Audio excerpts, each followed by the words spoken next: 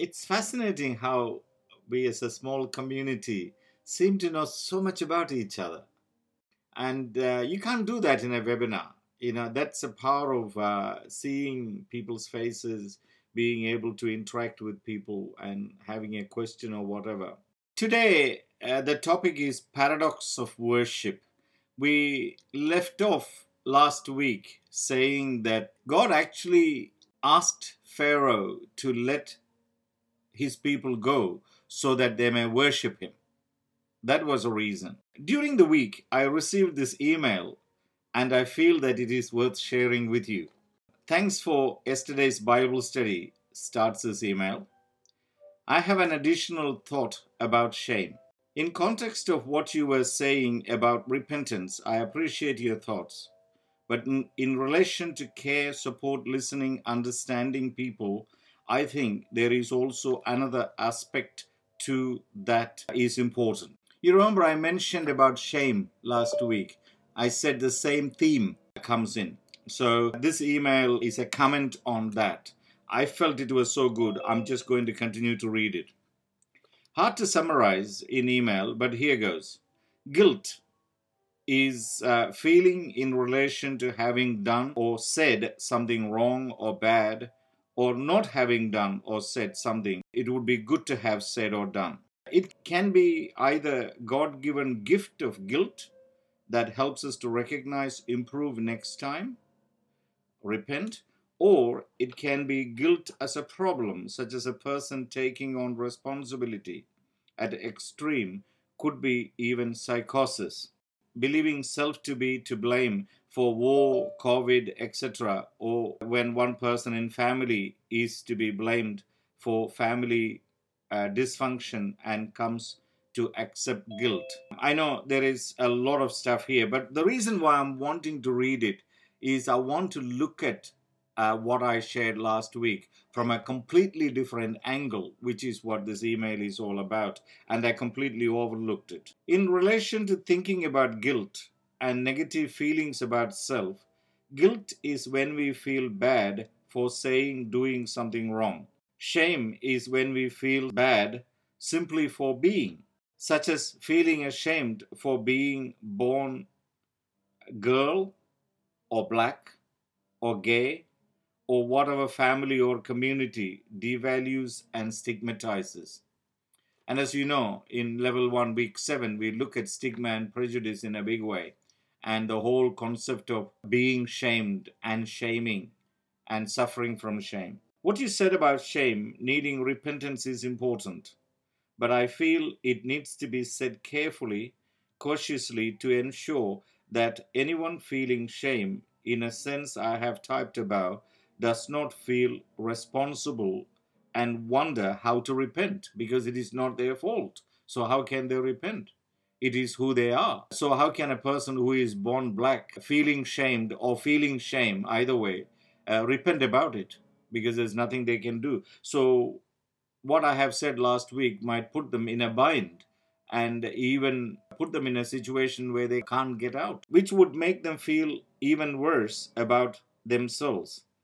And just as important is that those who devalue, stigmatize, need to understand what they are doing, and that when someone hits back, gets angry, etc., he may be doing so as way of trying to express feelings. And instead of responding with, for example, these Dalits or these outcasts or these black people or whatever are always causing trouble, they should think, what is it that I am doing that gives them no choice but to protest, march with banners and whatever?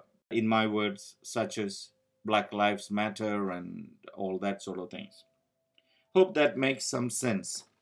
I should have clarified that the shame theme, that was a phrase I used, the shame theme. The Hebrews in the wilderness comes up with the shame theme again.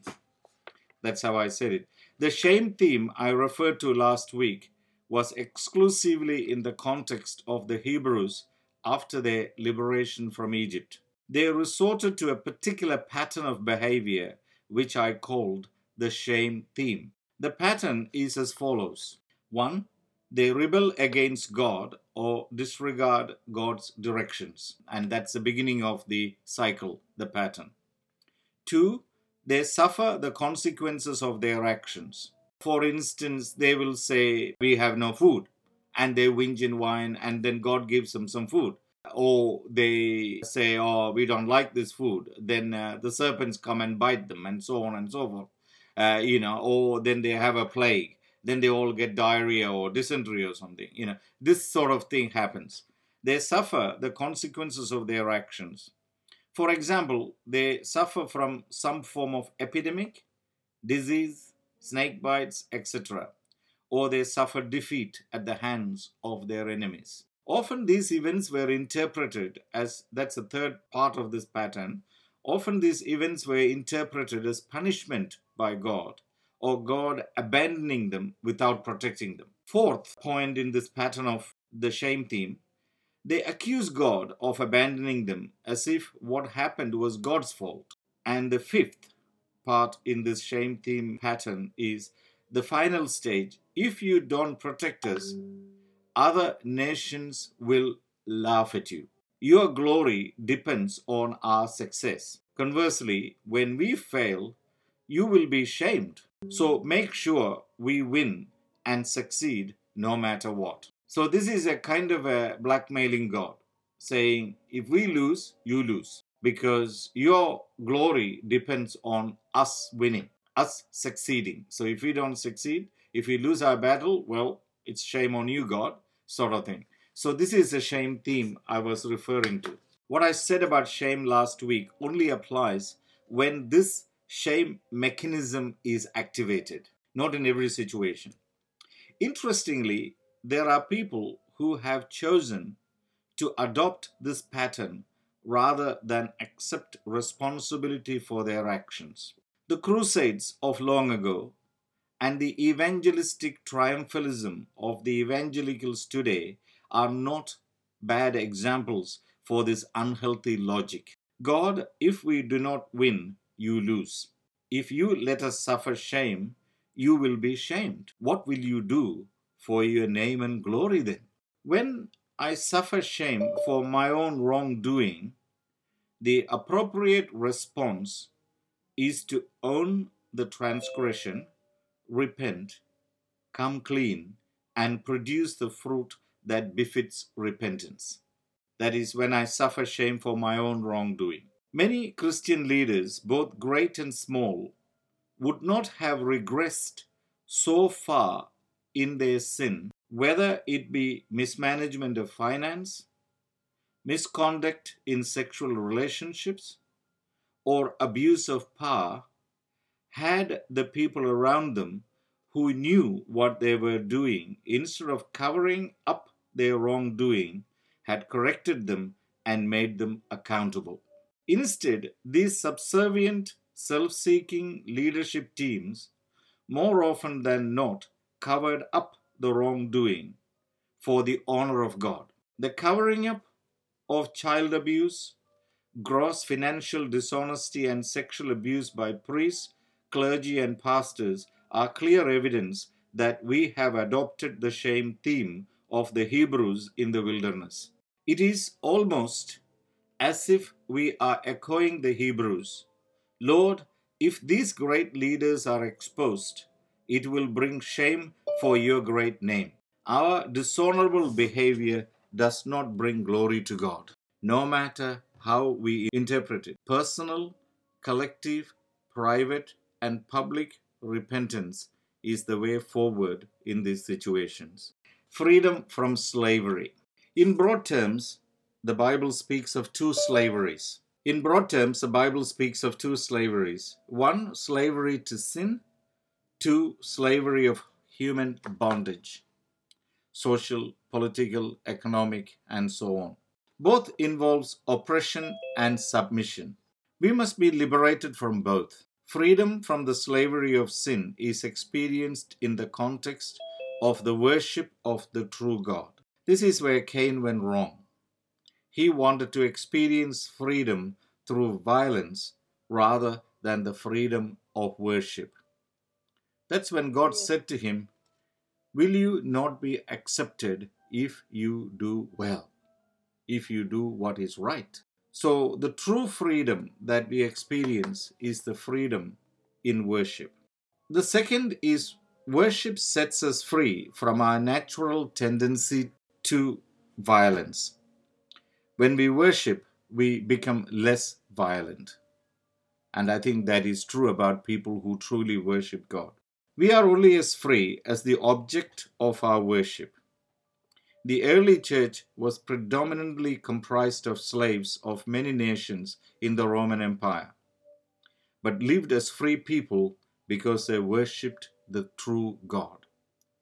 In fact, the church spread, or the message of the gospel spread in the Roman Empire, not through necessarily the great preachers like Paul or Peter or other people. It was through the slaves who worked in Roman homes, the girls who whispered the gospel. In fact, they murmured the gospel to their mistresses, and their mistresses influenced their sons and husbands. It was Constantine's mother who was a Christian and possibly converted, came to salvation through a slave girl who worked in her home, who was a Christian. Moses and Aaron went to Pharaoh and said, "This is what the Lord, the God of Israel, says. Let my people go, that they may hold a festival for me in the wilderness." Moses' first request to Pharaoh was for the Hebrews to have 3 days to go and worship Yahweh in Exodus 5:3. We may think it was a trick, and I have read a fair bit on the net that says it was God trying to deceive the Pharaoh, or deceiving Pharaoh. We may think it was a trick. Not so. God was intending to shape a people for himself out of a group of slaves. That they may worship me could be understood as that they may get to know me. He believed that there could not be a people of God unless they knew who their God is. So it was a preparation for a relationship. It was a bit like courting, a man and a woman going out together, getting to know each other, talking to each other, finding out who is this other person. A people who do not have a right relationship with their God will not understand right worship. Consequently, they will not understand true freedom. Unfortunately for the Hebrew slaves, their freedom from their physical bondage came before their freedom from their spiritual bondage. They experienced the blessings of God before they entered into a relationship with God. They experienced freedom from physical bondage, but they never became a truly worshiping community. This we looked at length in our previous devotions, where we said that they were not really a coherent Yahweh worshippers. They just adopted whatever they could. And even Aaron the high priest did not understand who Yahweh was. Moses did. He had a personal relationship with this God. And that personal relationship powerfully influenced his life and made him the person he was. To the point that he would say to God, "I am not interested in going to the promised land if you are not coming with us." Now, that is relationship. That is powerful relationship. When God said, "You want to go to the promised land?" This is Exodus chapter 33. We read that some time ago. "I will send an angel to go with you, but I am not going, because if I go, I will destroy these people." And Moses says to God, "No, I'm not going if you are not coming with us." Promised land is nothing without the promise of God and the God of the promise. I think that is the important thing. What is the point in having the promise of God if we do not have the presence of the God of promise? It is a God of promise that we seek rather than the promise of God. It's very important to understand that. They experienced freedom from physical bondage, but they never became a truly worshipping community. Learning from Pharaoh's error. Throughout the confrontation between Moses and Pharaoh, it is clear that the reason for the plagues was not the destruction of Egypt. There are many, many theologians and biblical interpreters and preachers who keep on harping that God punished Pharaoh and God wanted to destroy him. And they quote from Romans chapter 9, where there is this throwaway line, and I have written 85 pages on it, where it says, I have raised you up for this reason, as if the only reason why God raised Pharaoh up was to destroy him. No wonder a person like David Attenborough would say, you Christians, you look at a beautiful flower and say, what an amazing creation of God. But you have never looked at this worm. The only purpose of this worm in Africa, that is found in Africa, is to burrow into the back of your eyes and eat your eyes out and make you blind. That is the only thing it does in life. Tell me about the God of the creation of this bug, says David Attenborough. You see, that is a problem if we take a verse like, I have raised you for this purpose, and say, God raised Pharaoh up to punish him. No, God did not. God doesn't bring anybody into the world to send them to hell. That is not God's purpose. Throughout the confrontation between Moses and Pharaoh, it is clear that the reason for the plagues was not the destruction of Egypt, but so that Pharaoh and the Egyptians would come to recognize Yahweh, so that they may know me. That is the reason. It was not a demonstration of power. It is exactly the same as what St. John says in the fourth gospel. These are signs. They are not the power of God being demonstrated, though the synoptic gospels, the other three gospels would say it is a power of God, the dunamis of God. But in John's gospel, they are signs of the presence of the kingdom. You know, when a blind man sees, it is a sign that the kingdom of God is present. When Jesus fed the 5,000, it was a semeion. It was a sign that the kingdom of God is present. It was not a demonstration of God's amazing power.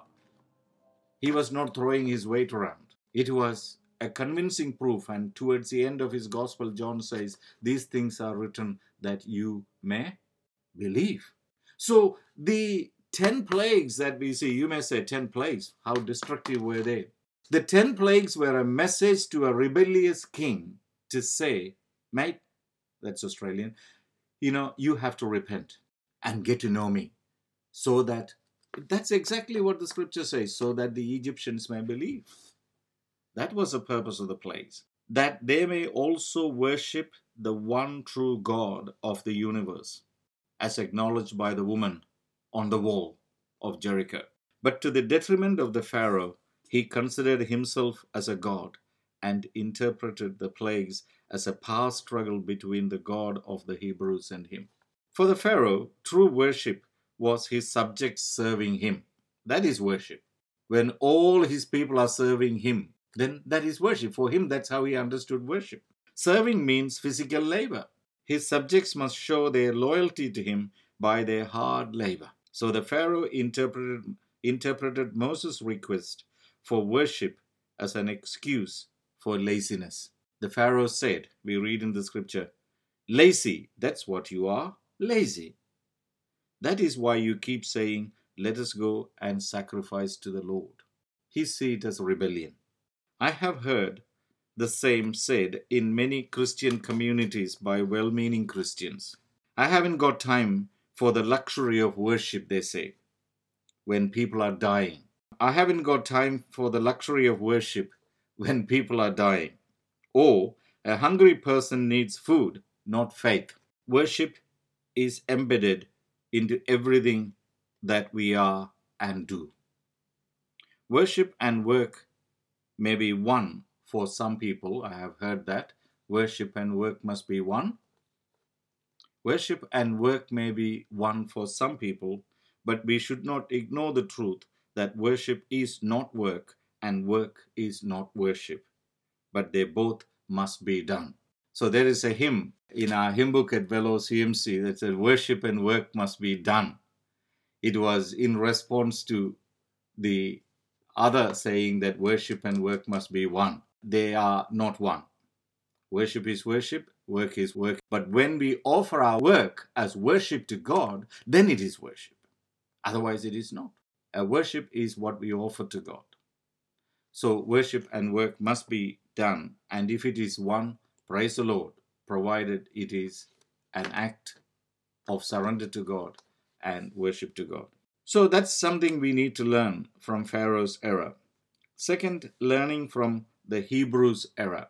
Freedom from physical slavery without experiencing the freedom of worship can be detrimental to our relationship with the object of worship, Yahweh, God. The hardship before their liberation and after would have been a great opportunity for them to get to know their God. Instead, the misfortunes and calamities of their life made them suspicious of God's intentions. What did they say? He is bringing us out into this vulnerable wilderness to destroy us. They never understood the heart of God. For many, many Christians who are born again or claim to be born again, their relationship with God is a burden rather than a journey of joy. Why? Because they see God as a taskmaster rather than a friend who travels with them. Doubt and character. Instead of learning and getting into a relationship, they doubted the character of God, His goodness. They could not believe that God is good. They doubted the character of God and the power of God. Rabbi Kushner wrote a book. He's a Jewish rabbi. When bad things happen to good people. It's worth a read, but I do feel sorry for Rabbi. Being a Jew, he could not doubt the goodness of God. But at the same time, when his own son tragically died, he had to ask these questions. And through the difficulties, he came to the conclusion. He concluded that God is good, but not powerful enough to carry out his good intentions. And that's how he interpreted it. God is good, but not powerful enough to carry out his good intentions. When difficulties come into our life, when we are confronted by problems, what is our understanding of God? I love the hymn, "On Christ the solid rock I stand." Very easy to say when everything is going well. All other ground is sinking sand. I love the affirmation and confession of Peter in John's Gospel chapter 7 or 8, where Jesus said, "Do you also want to go away?" Because many of his disciples left him, saying this is a hard saying. And Peter, the champion of faith, says, "Where can we go? For you have the words of eternal life. We have believed and have come to know that you are the Son of God, the Messiah." And the order is exactly like that. Where can we go? We are, in fact, desperate people. If there was another place equally good or better, we would have gone there. And then he says, we have believed and have come to know. Not have come to know and believed. And this is why I don't like that little children's book that says facts, faith, and something else and something. You know, that little train diagram? Little train with the engine, the fact, and then you have the fuel, the faith, and something else. I say nonsense. Who do you think you are to think that you can know God enough to trust Him? No, we don't believe in Him by knowing, but we get to know Him by believing. Faith comes first. We believe. We put our trust. That's why I'm in love with Peter. Peter says, what you have just said, Jesus, doesn't make sense. That's when he said, throw your net to the right side and you will have a great catch. They said, we have toiled all night. What you have just said doesn't make any sense at all because we have toiled all night. But at your word, that is the power of it. It is you that makes sense. What you have just said don't make sense because I'm a fisherman. I know this sea at the back of my hand. I know there is no fish right now here. But you make sense. That is a relationship. That is what the people of Israel did not have. Because they didn't have time to, or the opportunity to, or take the trouble to get to know this God. This was a mistake of Cain, when God said, son, why is your face cast down? Don't you think your countenance will be lifted up if you do what is right? What is right is to come to me in worship. That is what is right. offer your life in worship. That is what is right. Everything you do, everything you are, must become a worship. And then your life is sanctified. No matter how filthy it is still sanctified. You may not think it is wonderful, but it is still sanctified. And then you hear the words of God to Saint Peter, who said, Peter, arise and eat. And Peter said, but this is all unholy animals. He said, no, what God has sanctified, you don't call unholy. Nothing is unholy when I have declared it holy. That is my job, not yours, to decide who is going to hell and who is going to heaven. It is my job to decide who is unholy and who is holy. You don't decide that. What I have sanctified, don't ever say unholy ever again. Arise and go. There are people waiting for you. What a wonderful thing that Peter obeyed and the world opened up for the gospel. And this is what happens when we believe and look at God. They doubted the character of God. Third, they became insecure after their liberation than during their slavery. Sometimes there is a kind of security, a false security in living in sin, in being a slave to sin, to our habits, the devil we know as if. They became insecure. They began to doubt their freedom. In fact, they wondered, are we truly free? I don't know why they didn't pinch themselves occasionally to see whether they are free. I was telling someone the other day that the last few months, periodically, I get nightmares. My nightmares are very simple, but horrendous. I wake up with cold sweat. My pillow is wet. I have to turn it over, so I'm not lying in a pool of sweat. My nightmare is I have to travel in 2 days' time. That is my nightmare. Just the thought of going to an airport, just the thought of standing in line to catch another flight, just the thought of sitting in a taxi somewhere in India, it just drives me mad. I sincerely hope that I don't have to travel internationally ever again.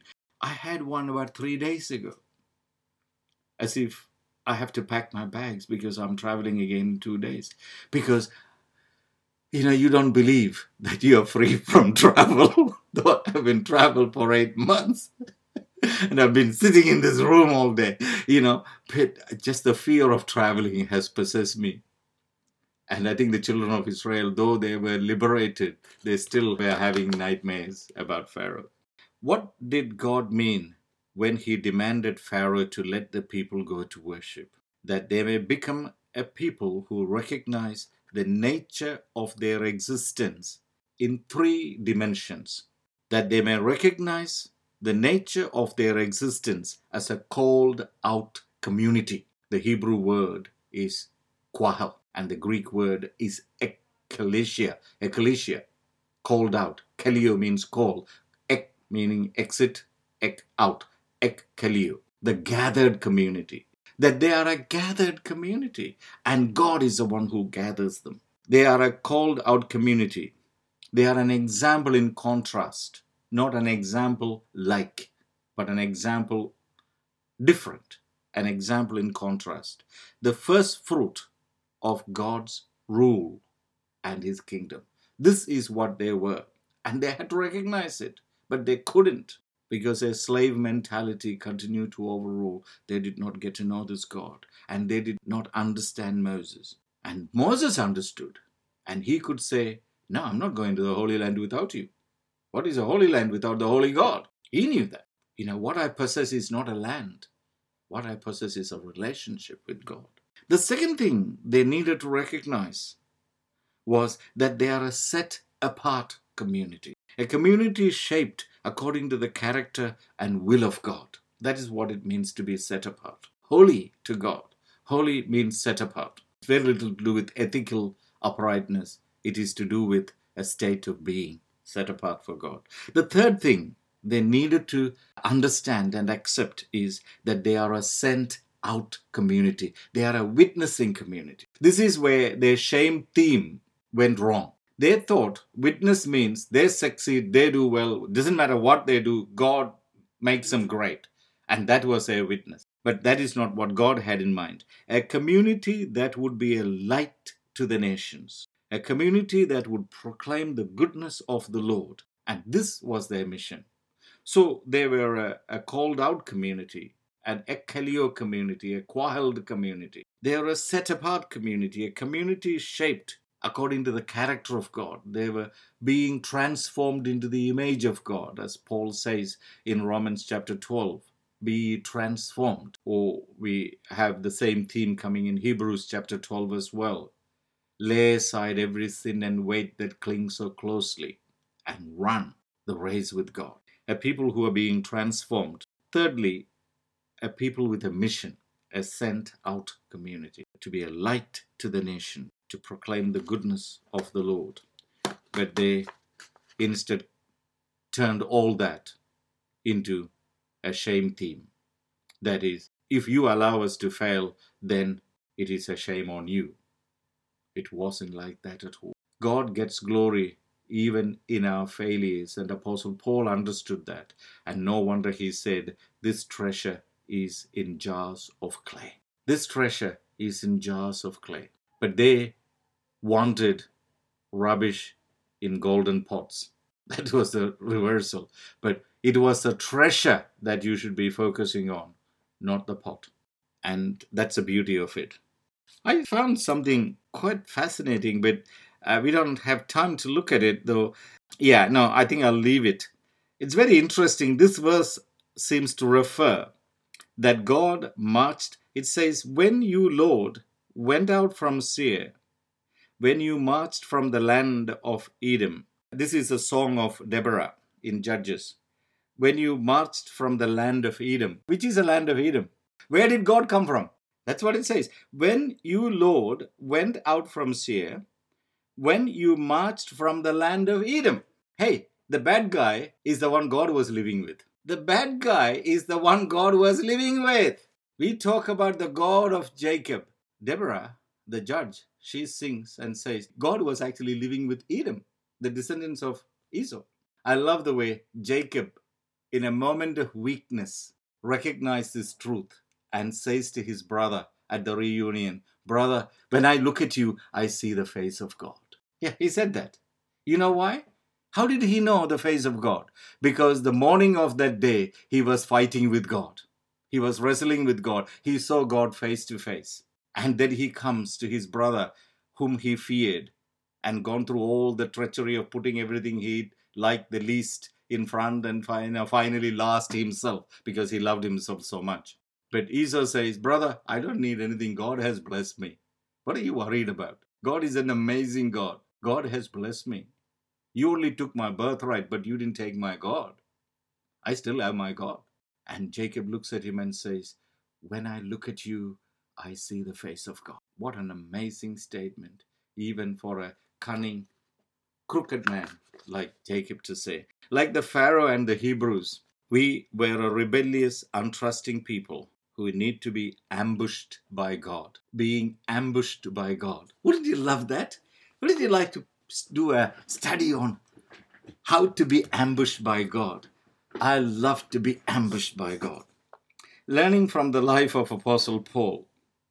Acts chapter 16, Paul and Silas were arrested just because they tried to help a helpless girl. You know the story. They were stripped naked, severely beaten up, dragged along the streets, and thrown into a dungeon. In jail, they started singing praises to God. Suddenly, there was such a violent earthquake that the foundations of the prison were shaken. At once, all the prison doors flew open, and everyone's chains came loose. Now, I want you to be surprised. Okay, the Bible verse is very simple. They were singing and praising God. Suddenly, there was a violent earthquake that the foundations of the prison were shaken. All at once, the prison doors flew open and everyone's chains came loose. Why was everyone free? They didn't pray. In fact, they may have been abusing Paul and Silas, saying, why don't you shut up? It's the middle of the night. Can't we at least have a bit of peace and quiet in a jail? You see, when we praise, when we worship God, it's not just us who experience the freedom. It's fascinating that it was not just Paul and Silas who were liberated. When we worship, we become a means of blessing even to the unbelieving. Notice how it says everybody's chains came loose. Not just the chains of Paul and Silas, but all the prisoners. Notice how the scripture says all the prison doors flew open. Not just the doors of the prison cells where Paul and Silas were confined. It is possible that some of the prisoners may have been praising and singing with Paul and Silas. But it is also possible that there would have been some who did not like them at all and asked them to keep quiet. However, when the chains came off, it came off every one of them. They were all free. There was just one person still in his own prison, the jailer. He was locked up in his fear of all that had gone wrong and all that could go wrong. He drew his sword and was about to kill himself. Due to Paul's timely intervention, soon he learned the meaning of worship, because he said, "Masters, sirs, what must I do to be saved?" Paul and Silas taught him the secret of worship. We must be careful not to develop a theory out of one special event. We know that in the case of Peter and John, they were set free from the jail and only their chains came off, not everyone's. No one else was liberated with them. It was a quiet and subversive activity that no one knew what was going on. Even Peter seemed to have been in a trance as he came out of the prison door, didn't even know he was outside the prison door. So I'm not saying that there is always a pattern, but I felt that Acts chapter 16, there was something that we need to look at. How every prisoner had their chains fall off. Yet we cannot ignore the truth that we are set free from our many chains when we worship. Worship liberates us to rejoice, even in the freedom of those whom we may not like and those who may not like us. That is when we know that we are truly worshiping. That is when we get ambushed by God. So, what does it mean to be ambushed by God? Psalm 73 is a fantastic psalm. I like all psalms of Asaph. Asaph was someone who really, really knew God's heart and human life. He says, Psalm 73, verse 2 and 3, "But as for me," I love it. I love the imagery. I love the picture here. As for me, my feet had almost slipped. I had nearly lost my foothold, for I envied the arrogant when I saw the prosperity of the wicked. I look at the Crown Casino and think, why can't I be like that? Crown Casino is a gambling place in Melbourne, by the way, if you're wondering. I love the imagery. Listen to this. "But as for me, my feet had almost slipped. I had nearly lost my foothold, for I envied the arrogant when I saw the prosperity of the wicked." So we ask the question, I had nearly lost my foothold. Why did I almost lose my foothold? Well, he gives the answer. One, I envied the arrogant. When I looked at the arrogant, I see how well they do. This was the same dilemma that we see with other prophets like Habakkuk. Second, I was intimidated by the prosperity of the wicked. You know, we are so tempted when we look at politicians, powerful men, doesn't matter which country, they are everywhere. And we think, wow, we feel intimidated by the prosperity. How powerful they are, yet they are so wicked. What are the areas where I am more inclined to losing my foothold today? It's a good question to ask for each of us. What are the areas where I'm likely to lose my foothold today? Where I'm likely to almost slip and fall? We all have our slippery slopes. in the areas of achievement and success, my inability to rejoice in the success of others. What are those areas? We must let God to ambush us into worship when we are disappointed. As we look around, when we feel disappointed, we must simply allow God to ambush us into worship. When we feel disappointed, we develop a victim mentality, as if the whole world is against us. The victim mentality never changes anyone. It just gives a sense of false security. The antidote to self-pity is to join in a worship song with the prophet Habakkuk.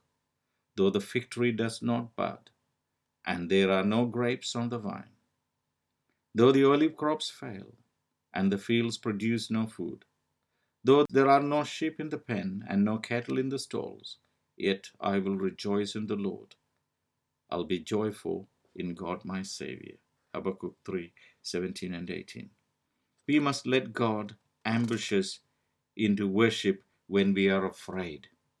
So first, we must allow God to ambush us into worship when we are disappointed. We must also let God ambush us into worship when we are afraid. There are many things that most of us are afraid of. There are those who are afraid of missing out on what could have been rightfully theirs. There is also the fear of letting go. So we keep grabbing and holding on instead of experiencing the freedom of letting go. There is a fear of bad people who may take away what we have or may do harm to us. When we do not worship, we become anxious. Lack of gratitude, bitterness, envy, and unhappiness are all part of not worshiping God. Worship gives perspective to our troubled minds. It gives us a wider look rather than just one narrow focus. Secondly, worship reveals the true nature of my heart. Third, worship enables me to remember and reflect. Look at the past and think about God's ways with my life. Number 4, worship shows me that God is with me no matter what. Doesn't matter what I go through, God is with me. We don't wait to be transformed to start worship. Instead, we are transformed as we worship. As we worship, we are being changed. When we worship, the crouching sin at my door remains exactly where it is chained to the doorpost. It has no power over me. Remember what God said to Cain, the sin crouching at your door. Its desire is for you. You must master it. How do you master it? When you do what is right. What is right? What is right? It's true worship. Remember, when we talk about God, we don't understand. When we talk with God, everything is clear. When we talk about God, we don't understand. When we talk with God, everything is clear. When we worship, we see God as He truly is. I love to be ambushed by God. I usually obey God, kicking and screaming. Well, that is my story. I am ever grateful to my God who regularly ambushes me. True worship is the opposite of slavery. It is a desire to encounter God that we may see us as we truly are. It is a desire to delight in God that we may experience true freedom. It is a desire to do God's will that we may fulfill the purpose of our lives. Thank you again for being here with me, and may God bless you.